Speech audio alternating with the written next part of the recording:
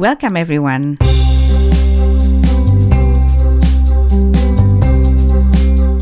You are now in a safe place where we converse, explore, reflect, connect, and deep dive into our inner world together so we can uplift ourselves and our lives. My name is Astuti Marto Sudirjo. I am your host, and this is Uplift My Life Today, the podcast.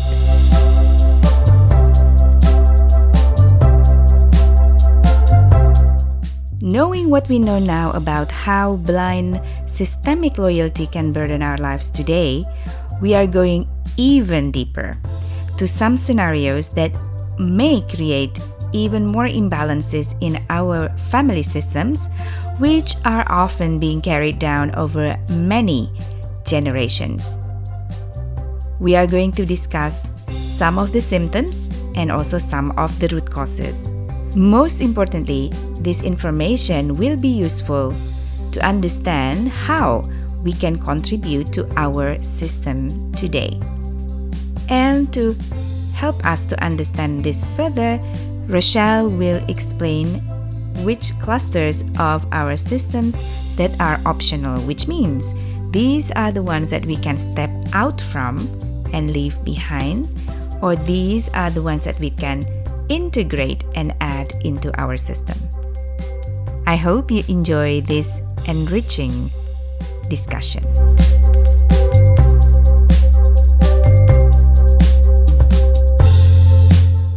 So coming back to systemic clusters, which we all have, and the intrinsic ones we can't step out of, we need to learn how to deal with them and what to take on and move them forward.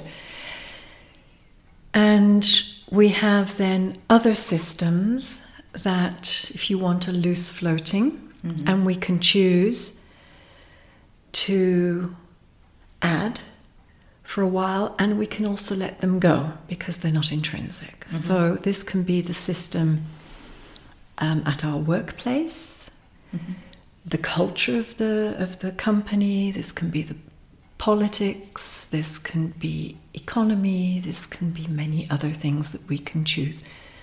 As also a new religion, or stepping out of religion, because even though we've been born, if you want, into a religion, it's not something that we need to keep. However, just on the basis of religion, it's very difficult to step out of a religion. Yes. Not because it's a sect that keeps us there, but it is so ingrained in so many ways. I think it's also partially loyalty to the family. It's a loyalty to the family. It's a loyalty to the nation. It's a loyalty to the environment. But also, we actually don't realize how much of religion we've taken on board. So many beliefs, so many ways of thinking, so many ways of speaking actually belong to our specific religious backgrounds, even if we're not active in them. But we can choose. I mean, that's a choice. We can choose to step out of it, or we can choose to join another religion. So there are those that are choice, and there are those that aren't. And I think looking at systems, they are vast, and we need to always bring it back to the individual then, in order to heal or in order to be whole.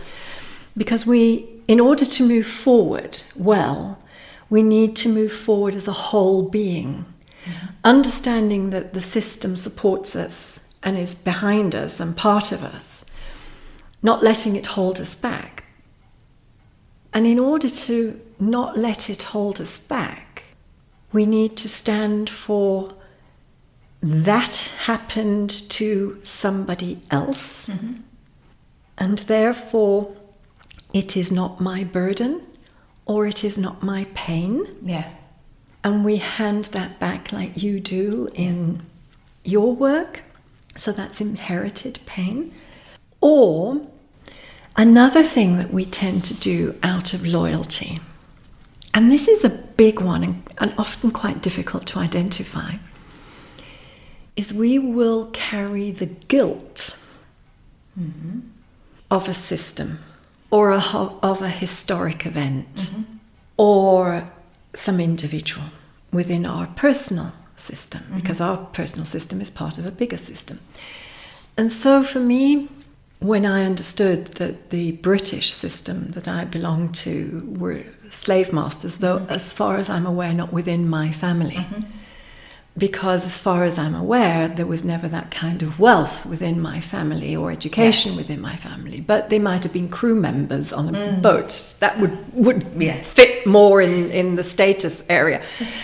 Yes, you know, there were slave masters and a lot of money was made. And yes, it was used to educate the poor and everything else, but it still doesn't take away from that. And when I realized that and I witnessed the impact of slavery on this black woman in my class that time, I was consumed by shame. I mean, literally consumed. I was disgusted. And I was disgusted with myself. Yeah. I was disgusted with the fact that up to that moment I'd actually been proud to be British. Yeah. I cringed at myself. Yes. And it took quite a bit of work with help to get back to, I have to be part of the system, the good, the bad and the ugly. Yeah.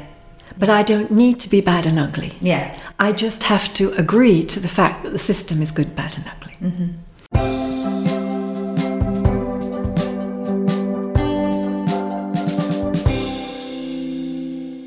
So often we take on guilt. Yeah.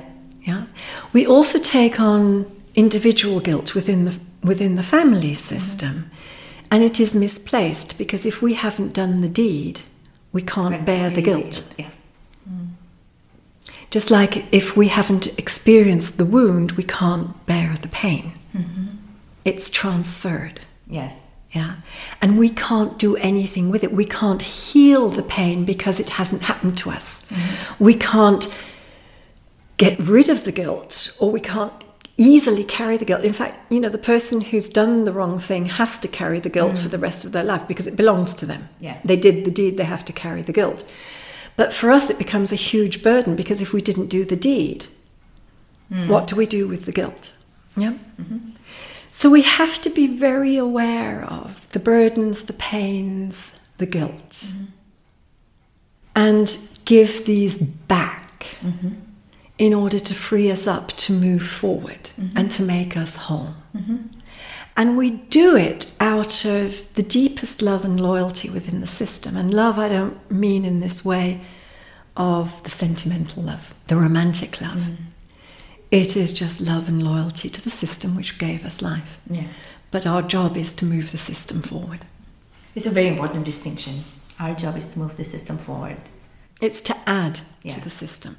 It's to heal, give back, add. Because when we're declutter, yes. Very good word. Yeah. When we're born into a system, we can be carrying anything from 2 generations back or whatever, anything that hasn't been finished, anything that hasn't been closed. Yeah.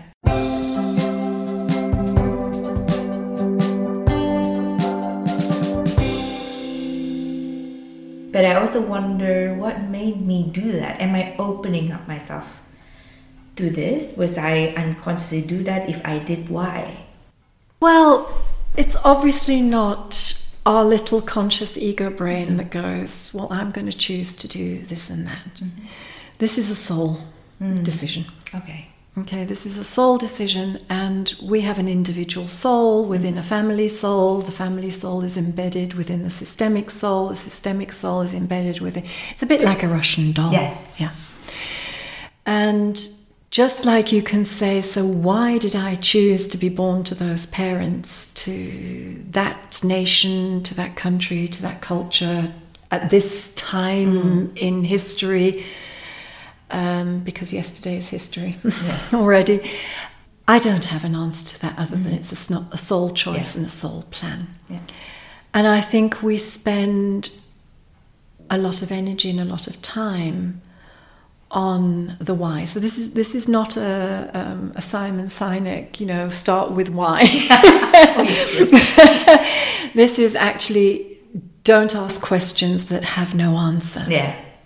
Because the more energy and effort we put into asking questions that actually cannot be answered. Yes. Yeah? Instead of focusing on the thing that we should. Yeah, instead of focusing on that which we can. Yes. And, a lot of people go from therapist to therapist and therapy method to therapy method until they get an answer that fits them, rather than saying there are some questions that cannot be answered, and dealing with what's happening. If you look at the various children in a family, if there are various living children within a family, they are not clones of each other. No. Yeah? You know that because you have a brother and sister. Yes. I know that because I have a living brother. And anywhere else that you look, if there are more living children, you will see that they are in no way clones of each other. Yes. And yet they come from the same blended system. Yeah? Not the same sperm and egg, but the same blended system. Yes. And the sperm originates in the same body and the egg originates in the same body with the same DNA, with the same epigenetics, etc. So you could think that they should all be identical. Yes. But they're not. No. Correct. They never were and they never will be. Yeah. So that is why it's very difficult to say, well, this child took on this from 2 generations back and this child took on this from 7, 1 generation back and the other one from 7 generations back, and why did I do X and why didn't I do Z? There is no answer that will satisfy our brain, our ego and everything else, in that we need to look at, what am I carrying? Is it mine? Yes. Does it serve Moving me forward to carry this, which I didn't initiate? As in, I didn't do the deed, or I didn't live the circumstances, or whatever it is. And then, of course, sometimes we are the person who's agitating and provoking because somewhere in our ancestry, someone or a group, a larger group, was not heard, acknowledged. Yeah. So, as I was talking about in another example of when an apology isn't an apology, the person being apologized to just gets angrier because the person who's done the deed needs to say, I did it. And I will carry the guilt and the consequences for it. I did it. That's an apology, and I'm sorry. That's an apology. Not, well, you have to understand it was because of this and it was because of that and it didn't mean. And the excuses. The excuses. That's not an apology. So, if in our ancestry there are people who weren't heard, for instance, somebody who's put into a lunatic asylum. Yes. For instance, somebody who is made to be a slave. They don't become a slave. It's not a choice. They're made to be a slave by whatever means. There are so many instances where people are not heard. Yeah. And that can come up in further generations where they will antagonize, provoke, whatever, around that kind of thing until they're heard. So the best thing for them is not to give it back immediately, but is to say, because if it's giving it back, it's again saying, I'm not hearing you, I'm not taking you seriously. So that's where we need to be sensitive enough to understand the difference. Yeah. So sometimes the first movement has to be, I hear you, I see you, I feel you. This happened, and I am witnessing it now. And the second movement is, however, that's your life, and with the greatest love and respect. The pain, the burdens, the consequences, whatever it is, belongs to you, not me. and I give it back. Put it in the right place. Yes. The soul is inclusive. So, on this meta level, if somebody's been put in that asylum, if somebody's been to prison, and forgotten, or the family's turned away, or whatever, we need to say, you carry the consequences of your deed. That belongs to you. However, you have your place in the system. So we don't have to go sentimental, romantic, and go, oh, you're one of the family. No. Whatever they did, they carry the consequences. The same for you and me. Yeah. They carry the consequences, but you cannot erase somebody from the system because you don't like them.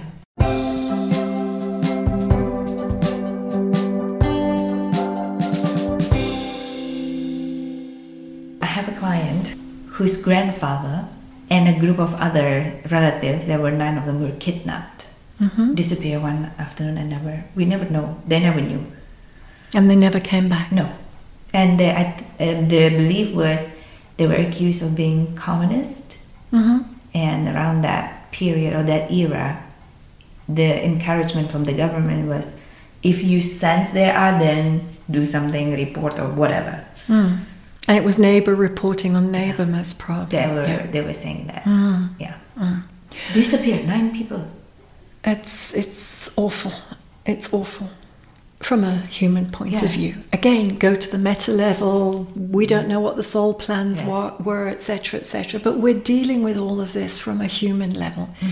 And I just want to reiterate, if we were dealing with the human life from a meta level, we wouldn't be in human form. Right, yes.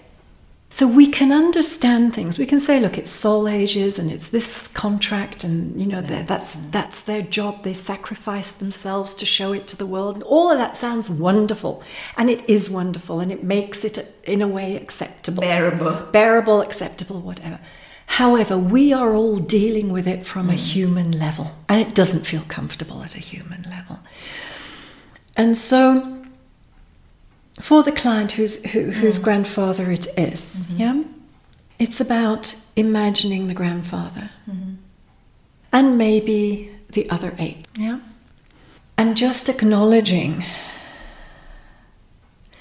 that they were taken, acknowledging that they were betrayed. Somebody betrayed them. We don't know who. We're not going to go pointing fingers, but acknowledging you were betrayed. And we're not going to say you were betrayed by somebody you trusted. We don't know that. We're not going to make up stories. But they were betrayed. Yes. Because otherwise nobody would have known. You were betrayed. And I stand witness to that. In systemic work, we use this phrase a lot because we don't know. What we don't know, we say no matter what. Because we don't make up stories. So you were betrayed, and I stand witness. Now. And you can't say I'm sorry because you didn't do it. Why apologize? You didn't do it. You can't feel guilty about something you didn't do. So no matter what, I carry you in my heart. No matter what, you live on in me. That's factual. That's factual. And it brings a balance that whatever happened to them, life went on so that their life was not in vain. No matter what, my child is your future. Or no matter what, I am your future. And I thank you for the life that you enabled me to have. And then you honor the person and you say they've been betrayed. And then you see what happens to the person carrying the burden. When the nervous system relaxes, that's when that spontaneous out-breath happens. So whenever I work with somebody and I notice that spontaneous, it's not something that I think, oh, take a deep breath and release it now. It's a spontaneous out-breath. That means that the nervous system on an energetic level has relaxed because something now feels right, has been put in its place, something has been released or added or whatever it is. It's just that piece of the jigsaw is now in the right place. And so, yes, there might be more. And you know why that person came to you, because they constantly feel betrayed or whatever it is, or things keep on disappearing or whatever. Yes. So that's why it's I stand witness. You were betrayed and I stand witness. Yes. However, this betrayal happened to you. It is not happening to me. Yes. So I give it back with respect and love. No matter what, you live on in my heart. I am your future, whatever it is. So that sacrifices are not in vain. When sacrifices have been made, to put it right within the system, it needs to be heard, seen, acknowledged, whatever, and it mustn't be in vain. So for instance, for slaves, yes, it needs to be acknowledged, no matter what. You gave me this future. Your sacrifice, your pain was not in vain. That can bring peace. Yeah. So it's always the coming back and the inclusion and the acknowledging, but without sentimental, romantic. It's a stating of fact. And only that which we really can know. Yeah. Not embellishing it, not romanticizing it, not making it perfect, because life is imperfect. It's messy, it's chaotic. That's life, it's paradox. But for us to feel whole, we keep on bringing these threads back.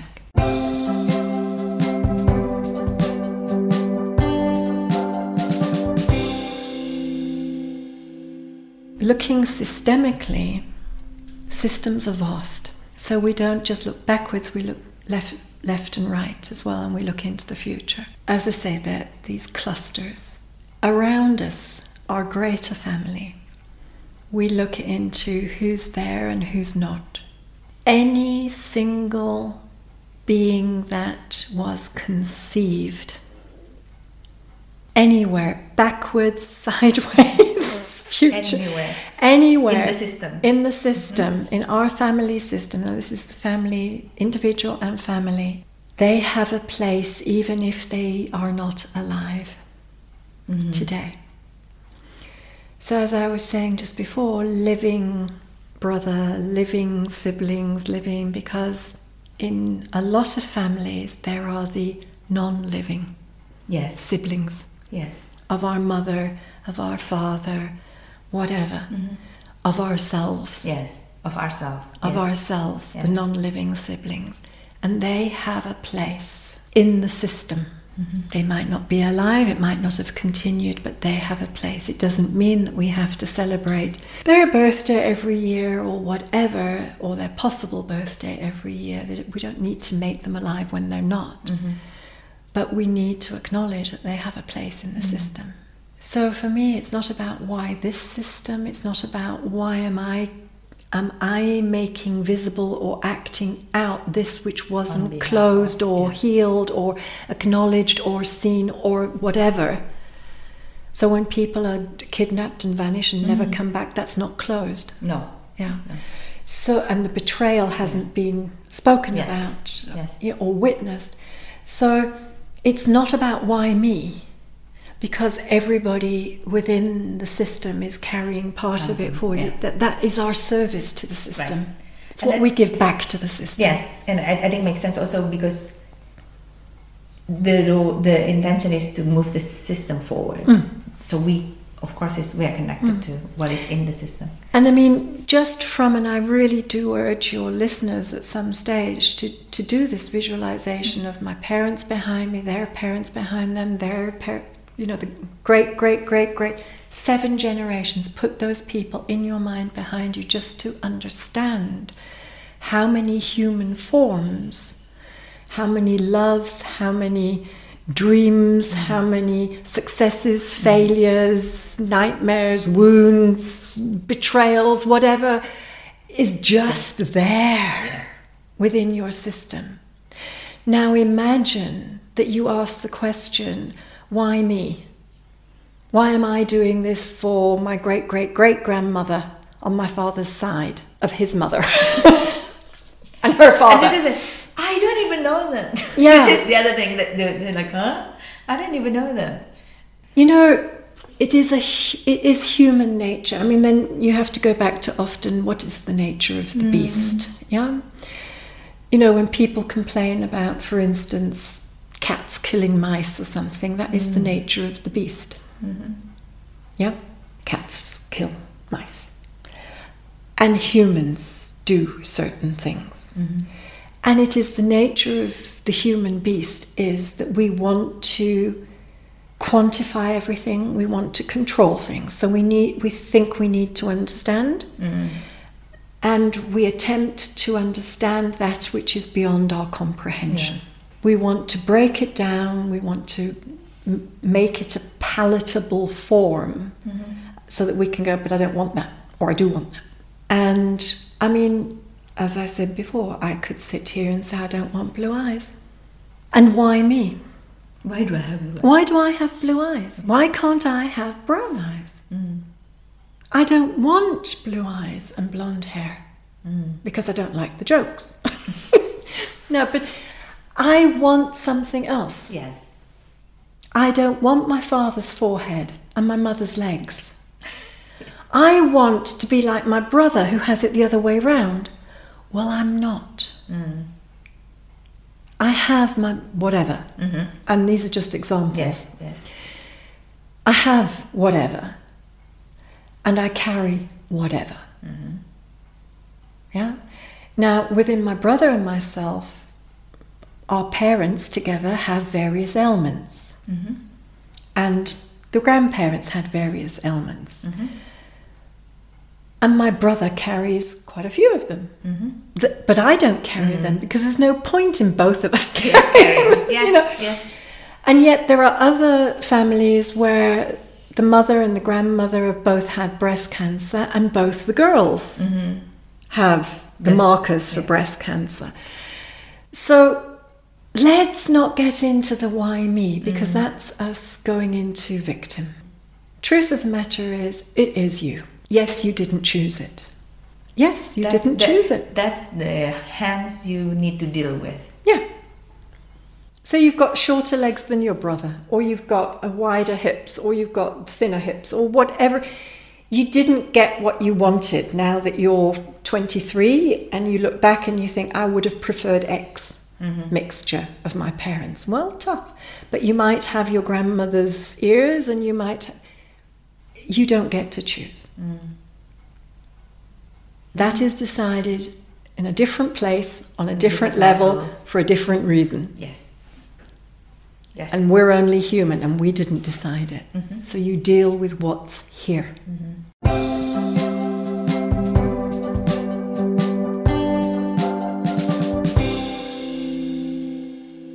How can I not do this anymore? Well, there I can help you. Yeah. There I can help you. Well, in a way, with the why do I do it, I can help you. We can go back and look. What are you carrying? What's happening? Whatever, what's underneath? What's subconscious, unconscious, or what is ancestral, systemic? And ancestry is part of system, not only. Systems are vast. And as I say, we have clusters of systems depending on our lives, and as we globalize and as we move and as we marry, or not even marry, as we create life, interreligion, internation, interracial, whatever, the vaster the systems become, that the vaster the clusters become and the systems become that we carry. And therefore, the more potential for things that we need to look at. The data banks. Yeah. grow. And the days where people lived within the village, married within the village, Same religion, same nation, same culture, same everything else, just two different systems, health-wise, mentally, emotionally, experience-wise. That is more or less, not everywhere, but it's more or less gone. And we are dealing with a greater vastness. Yeah. And that is why we have to step up our intentions and look at things so that we don't carry the burdens that don't belong to us further.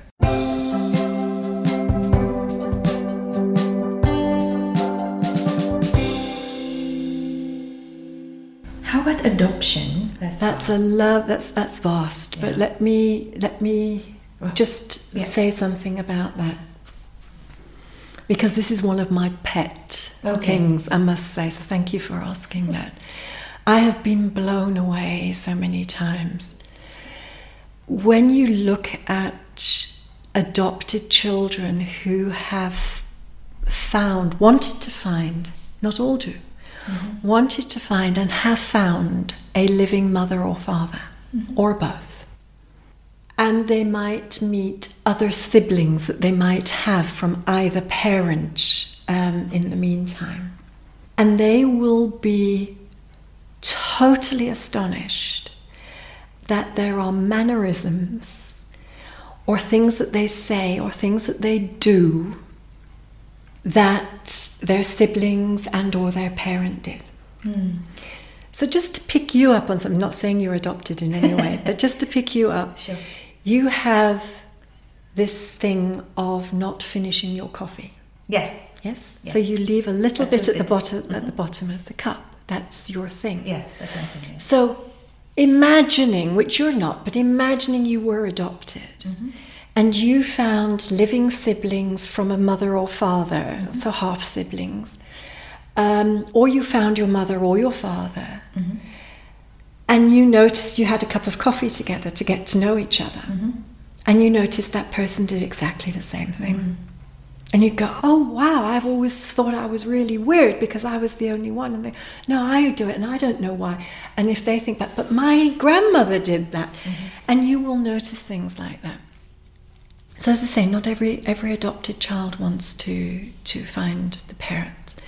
The one thing in common, though, around adopted children is that due to the circumstances, the way that they interpret the circumstances is rejection. I wasn't wanted. Yeah, I wasn't loved enough. I wasn't wanted. There's something wrong with me.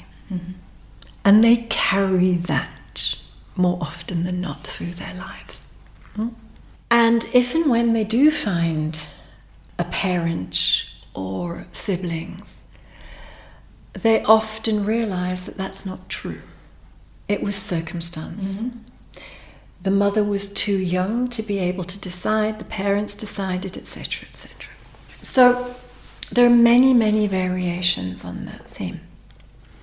And that's a big theme, and I'd like to do a different, separate thing on that. But there's another theme, and that is creating balance within the system again. And this is really, really important to understand, okay? And I'll talk about a session that I had with the group in South Africa, where a woman came to me and she said, I have a 16-year-old adopted child and she is out of control and I don't know what to do with her. And I'm going to send her to a borstal or to boarding school or whatever. You know, I wash my hands. I'm at the end of my tether. She is so bad. Now, in systemic work, whenever somebody talks about a child, adopted or not, unless that child is well over 20, we always say we'll work with the parent. Because it's mainly not nature, it's nurturing. Okay? Yeah. Now, nature is systemic and the nurturing comes on top of it. Yes. Okay. So I said to this woman, I'd like you to bring this to the group, but we'll work with you. Oh, well, there's nothing wrong with me. It's the child. So bring it to the group. So I had a dedicated group that met once or twice a month, about 30 people. So we brought it to the group and we set this up. So what I set up is the adopted parents and the child. And you could see the rebellion in this child and the pushing away and everything else. And the indignation and the arrogance of the adopted parents. And in their, not in their consciousness, but in their subconscious, there was this belief there of, we saved you. Why are you not more grateful? It's a very, very scary place for a child to be. Yeah. So I set up the biological parents. We have no idea who they are, but we just set them up. As you could do in your mind's eye, just bring in a man and a woman. And the stance of the adopted parents became strong, and the fight came up, sort of like, look at us, the saviors. And the biological parents dropped their heads, sort of like in shame. They weren't really there. And the child didn't know it was torn.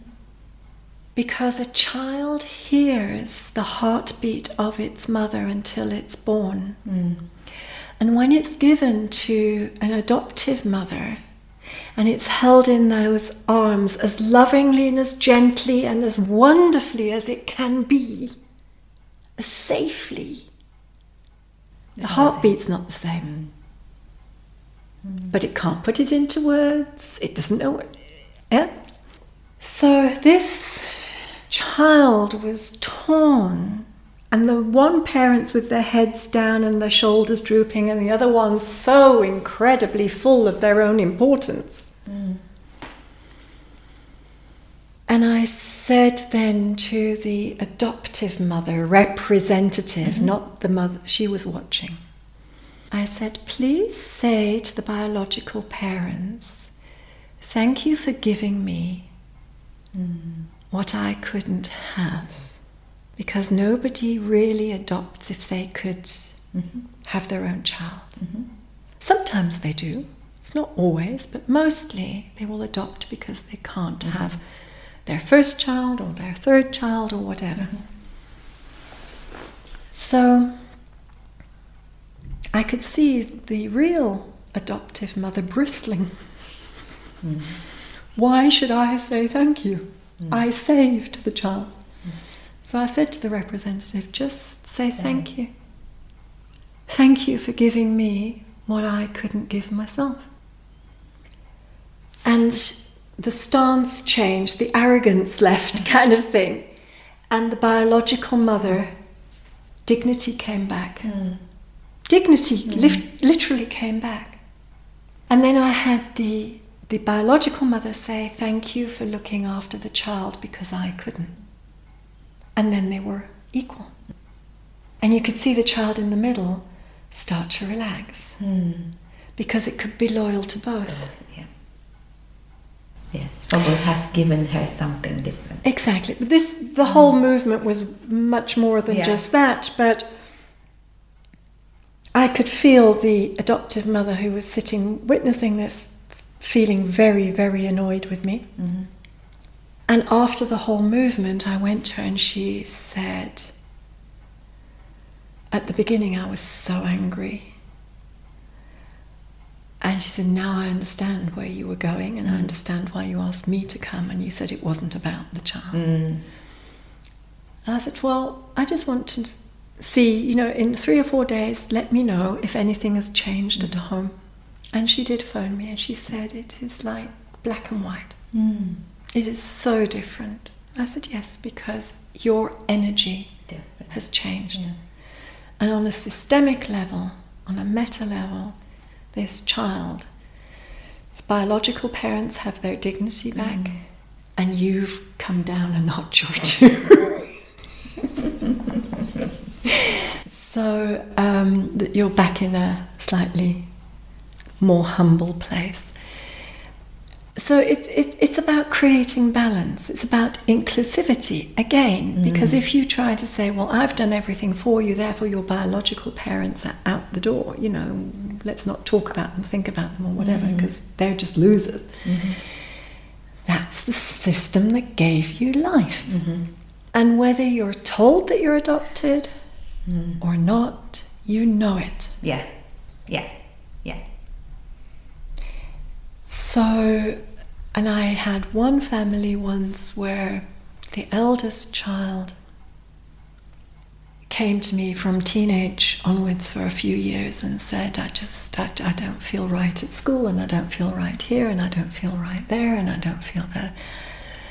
And had very loving parents, very cool siblings. It was one of those sort of picture perfect families. I mean, really good family, not pretending to be, but really one of those good families. And we worked on this and we worked on that, and incrementally everything felt a little bit better, but it just didn't hit the mark. And the parents came to a group session once, and after that group session, all day of various constellations, the mother came to me and she said, could I do a constellation around my eldest daughter? And I said, why? What's And she said, well, my daughter's nearly 30, but I've just realised that I was in a long-term relationship before I met her father. And there were 3 weeks in between, the one ending and the other one starting. And having been through the constellations that were done today, I'm in a bit of shock. I'm not sure that she really is his daughter. Okay. So she didn't know for sure? She didn't know. Okay. She said, I just realized it now. I've just realised it now. I've just always assumed that all my children are from the same father, the man that I'm married to. She's not. That's why. Yeah. And DNA tests proved it. We saw it in constellations. We did the constellation. We saw it in constellations. So in a way, she was adopted, if you want, by the father, but she wasn't. But she knew somehow she didn't really belong the way that she was in it. And the mother still knew where the father was contactable. She contacted him. She had huge courage. She contacted him and said, hi, how are things? Yeah, you married? Well, do you have children? No. Well, actually you do. You do. Let me give you a gift now. And of course, I mean, this for him... What? I mean, as I say, the child was nearly 30 years old, so he wasn't a spring chicken. And he, again, generously and courageously said he would like to meet his child. And it was and the mother then took her daughter to see him. And when she saw them together, she said, I should have noticed, because they do this the same way, they do that the same way, that's the same thing. Even though that girl never ever grew up thinking that she was in a different family or a different environment or had a different father, so it wasn't nurtured. Nobody showed her to be like that and to do that and whatever, but she did it as her father did. Amazing. So as adoption and those cuckoo nest things, there's something that fascinates me. And that's why, again, I will reiterate, you cannot step out of your system. Of the system, How you move within it and how you move forward, or you stay stuck, or you move backwards to carry somebody else's burden with them. That is something that you can be more or less in charge of. More or less. But you cannot step out of your system. Or systems, your cluster. You can add and you can remove those voluntary and chosen ones, but you Your intrinsic systems, they are there. And the vastness of the system means that not only one person can do all the work of moving it forward. Right. So it's divided. And which ones are yours is not your conscious choice. So asking the question, why am I the one to represent my mad grandmother? That's not the question. The question is, what can we give back? What can we put in its place? What can we recognize? What can we equalize? Where can we add the dignity that's been removed, or whatever it is, so that you no longer have your energy blocked and engaged there, but free to move forward.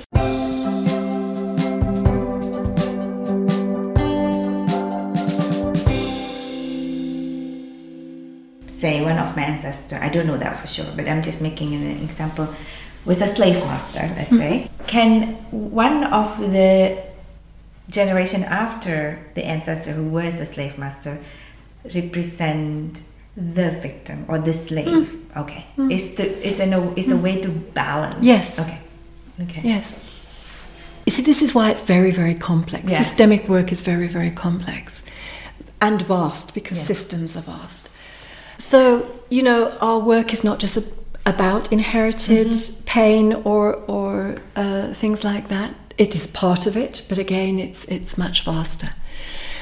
In order to balance, 2 generations, next generation, 3rd generation, whatever, can become the victim, right, in something. Okay. Yeah. So they can go into a marriage where they are dominated by the other person. And we all know that still happens today. Yes. But I'm not saying that every relationship or marriage like that is playing out slave mastery or whatever. So, but again, it's to be looked at individually. But they could, for instance, go into a relationship where they take their friends away, their money away, their passport away, whatever. They don't give them any freedom at all. So yes, you can go into the victim. But the thing is, it doesn't balance anything out. It's an attempt within the system to redress it, yes? But it doesn't, because the next generation after the victim could create their own. So we're just, playing around in the victim triangle. But yeah, that can happen. Just like, for instance, can happen, not always behind this, if some man in young years is impotent. So I'm not talking about age impotency, I'm talking about young. It can be that further back, a woman has died in childbirth, giving life to the child. And if it was a deep love relationship with the husband, the man who created the baby with his sperm, the man could interpret the situation as, by giving his sperm, he killed his wife or his love. So instead of the penis becoming life-giving, it becomes a death weapon, if you want. Yes. So further down the line, somebody could be then a male descendant could be impotent, because that's still open, that wound is still open. So let this penis be flaccid. Yes, so it doesn't kill anyone. It doesn't kill anyone. Yeah.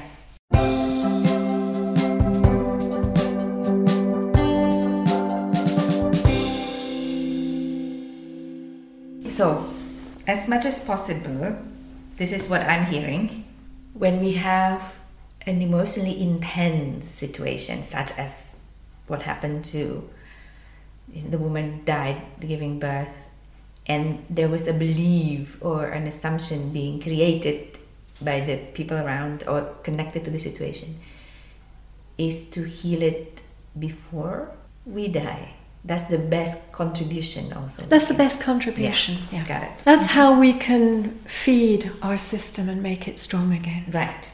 You know, systems have strength within them anyway, just as you and I do. Yes. And we have our wounds. Yes. All right? Yes. So it's not that the systems are so needy or whatever, but with the vast amount of human forms involved, just in 7 generations and sometimes further back, there is a lot.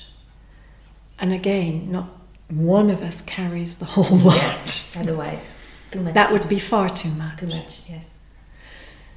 So we've got the nature and we've got the nurture. And the nurture also comes from the system because of the conscious decisions and beliefs and things that are handed on. So it's on, you know, twofold. Like, as I say, if somebody's put into an asylum and the children are told the mother's dead and the father remarries, those children grow up with the thought she's dead, but they weren't allowed to go to the funeral, there's no grave to go to, etc. And their children are told grandma's dead, but their child has a problem, works with the system and finds out grandma's still alive. Yes. Yes. So, as I say, a lot of it comes from the consciousness and Yes. comes from the nurturing, what we would call it, and a lot of it comes from nature, which makes it complex. As you can see, systemic things are very, very complex. The systems are not out to get us. The systems do not mean us harm. It's just a system. It's just a system. It's just a system. That's all it is.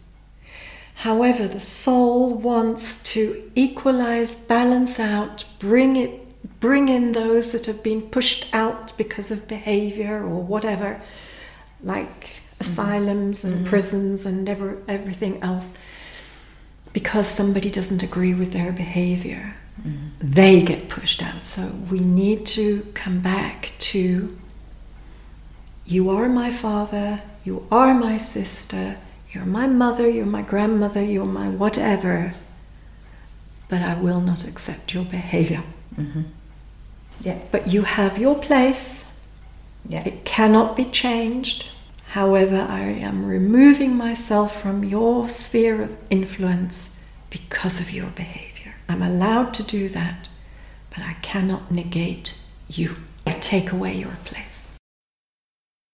So, if you are a narcissistic, sadistic, cruel person, as the child of a person like that, you can choose whether that's what you're going to perpetuate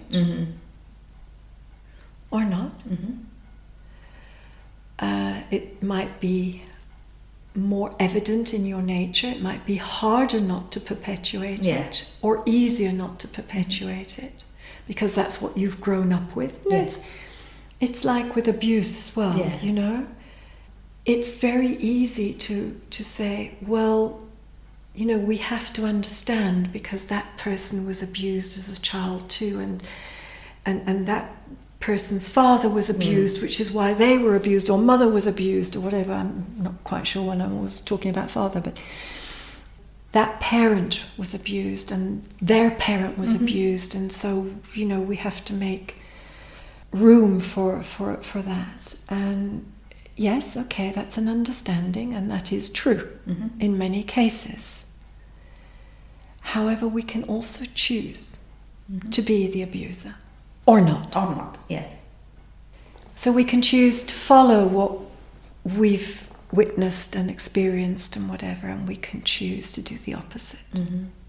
And that's more or less how we live our lives, actually, is choosing to be like or opposite. And that's fine when it's on a conscious level. Yeah. It's just we need help and therapeutic models and modalities to help us with the subconscious and the genetic. The word harmony comes to mind. Harmony comes from you accepting that you're part of the system and that's it. I mean, you cannot leave it, you can run away from it. Running away doesn't bring harmony. But also you have the right to choose. And you exercise your choice, basically. You see, everything else is history. Okay, it's always about where do I go from here right now. some people say, well, how do I do that? Well, step by step. Yeah. And if I'm accompanying you as a therapist, then that's part of my job. Mm-hmm. Also to give you tools and also to refer you to other people who might support you in other areas that I'm not great at or educated in.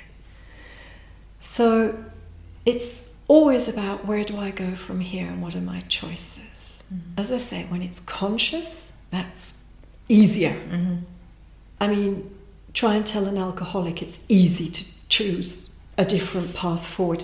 So I'm saying it's easier when it's conscious. Yes. Yes. But when it's subconscious and unconscious, that's when they come to you or to me and they say, look, this is the pattern. I don't understand it. I've looked at it in this and this and this way. And the why me isn't a question. It's, let's find out where it comes from and place it. I don't know whether you've ever witnessed this with me in the work that we've done, but it's one of the quickest way to show the resistance that we have at a subconscious level towards agreeing or accepting something. As I say, agreement is what we aim for because that's the deeper solution than accepting. Is to bow to something. Yes. Or to someone. Have you ever experienced that? Yes. And to do that physically. So you can hold something in your mind's eye. Yes. Something or someone. So you could hold Indonesia, or you could hold your grandma, or you could hold something else in your mind's eye. But then I would ask you to physically bow to it. Not flop, bow. More than 1.5 centimeters from the waist. And that sometimes can be impossible for somebody. And one of the ways of finding that out is to set up a piece of paper or in their mind's eye the messiness, paradox, chaotic thing that we call life. Because a lot of people want life to be pretty and harmonious and perfect and sweet. It's not. News. It's not. It never will be.